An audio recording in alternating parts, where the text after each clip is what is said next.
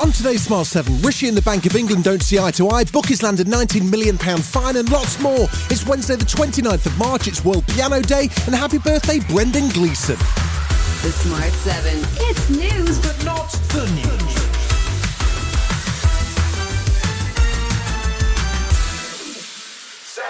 Two quite different views of the current economic and banking situation emerged on Tuesday. Prime Minister Rishi Sunak appeared at a liaison committee of senior MPs for a grilling on his economic priorities. It follows the collapse of both Credit Suisse and Silicon Valley Bank, with the group's UK arm subsequently sold to HSBC in a rescue deal. But the Prime Minister seemed optimistic that efforts to reduce debt and grow the economy were on track. We are making progress, but particularly with combating inflation, we cannot be complacent. It's important that we stick to the plan. Not so cheery was the Governor of the Bank of England, Andrew Bailey, who was sounding a note of caution as he appeared in front of Parliament's Treasury Committee. I don't think we are at all in the place we were in 2007-8. We are in a period of very heightened tension and alertness, and we will go on being vigilant. Conservative MP Andrea Leadsom meanwhile launched an attack on bonuses, questioning bank bosses over why executives of Silicon Valley were paid staggering amounts. In what other sector, if your boss fails, do you then get a bonus? Isn't this creating moral hazard on a grand scale, which is that if I'm in financial services, there is no downside for me personally?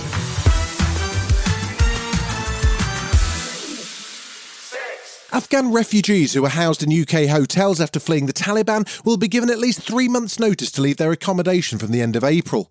The Veterans Minister Johnny Mercer says the government will help them get into settled accommodation. Roughly 8,000 Afghans remain in hotels, and around half have been living in one for over a year, which, according to the minister, may well be preventing them from integrating into society and committing to getting jobs. Bridging hotels are not, and were never designed to be, a permanent solution. My colleagues have indicated that this is an unacceptable and unsustainable situation. The government shares that view. I personally share that view, and it needs to change. Johnny also says local councils will get £35 million to help out. Shadow Defence Secretary John Healey accused the government of giving them the cold shoulder. He's serving eviction notices on 8,000 Afghans, half of whom are children, with no guarantee they'll be offered a suitable, settled place to live.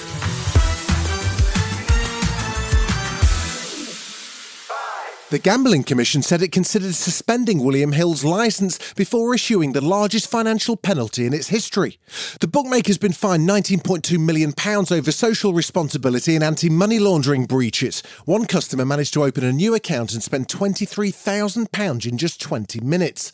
Chief Executive of the Gambling Commission, Andrew Rhodes, told the BBC the betting giant should have intervened. This is a sizable penalty, and this is not something that will be shrugged off. We will take escalating action if operators don't improve. I'm pleased to say in this case, we have seen good improvements within the company under their new management and ownership. Will Prochaska, Strategy Director at Gambling with Lives, says the industry is promoting really addictive products that are extremely dangerous and as serious as any drug addiction. Well, I think William Hill have behaved abhorrently, but I'm not surprised. 90% of the industry's profits come from 5% of customers who are either addicted or at risk of addiction. So this is business as usual for them.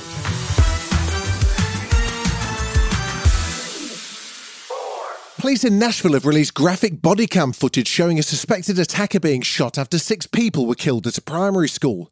They've been named as Audrey Hale, a 28-year-old former student who had 2 assault-type weapons and a handgun, all purchased legally. Congressman Ted Lieu says we need to take action to prevent the violence. He also slammed the House Republicans for cancelling a gun hearing a day after the shooting. Giving everyone more AR-15s and more guns does not, in fact, make American society safer.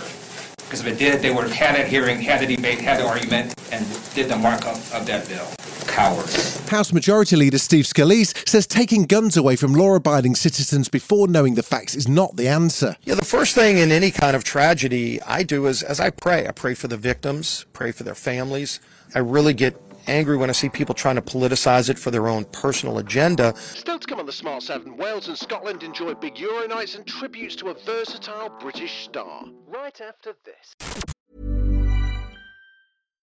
When you make decisions for your company, you look for the no-brainers. And if you have a lot of mailing to do, Stamps.com is the ultimate no-brainer. It streamlines your processes to make your business more efficient, which makes you less busy. Mail checks, invoices, legal documents, and everything you need to keep your business running with Stamps.com. Seamlessly connect with every major marketplace and shopping cart. Schedule package pickups and see your cheapest and fastest shipping options from different carriers, with rates up to 89% off USPS and UPS rates. And with the Stamps.com mobile app, you can take care of mailing and shipping wherever you are. Make the same no-brainer decision as over 1 million other businesses with Stamps.com. Sign up with code PROGRAM for a 4-week trial, plus free postage and a free digital scale. No long-term commitments or contracts. That's Stamps.com. Code PROGRAM. Welcome back. Gareth Bale said farewell to Wales supporters ahead of their Euro 2024 qualifier with Latvia in Cardiff, and his presence brought some luck for the Welsh team, who won 1-0, putting them top of their group with 4 points. Scotland were also playing on Tuesday night, hosting Spain, and they had a stormer, winning 2-0 and sitting pretty at the top of their group with the maximum 6 points, much to the delight of the home fans. Man United's Scott McTominay was the hero of the night, scoring twice in a convincing win that makes 4 goals for him in 2 games. He says manager Steve Clarke told the team to enjoy the chance to make history. He was saying this is a chance to create your own legacy as a Scotland player, and these are the nights in 20, 30 years that people remember, and obviously they watch back the games and say I was there, or I had little children who came and watched the game, and that's what the game's about. That's what all these people are about. They're so amazing every time that we come to Hampden, and we can't thank them enough. Kiefer Sutherland's new psychological thriller Rabbit Hole sees the actor play a corporate spy who finds himself framed for murder, and it isn't a million miles away from his character in 24. This time the 56-year-old plays John Weir, who finds himself embroiled in a deadly conspiracy and ends up on the run. And so what's the big difference between John and the action man Kiefer's most famous for playing, Jack Bauer? Jack Bauer would run into a fight and John Weir tries to run away from them, and he's not very good at it. In fact, he loses most of the fights that he's in. Rabbit Hole's out now on Paramount+. I can't tell the difference between what's real and what's not. Well, you're really messing this one up, John.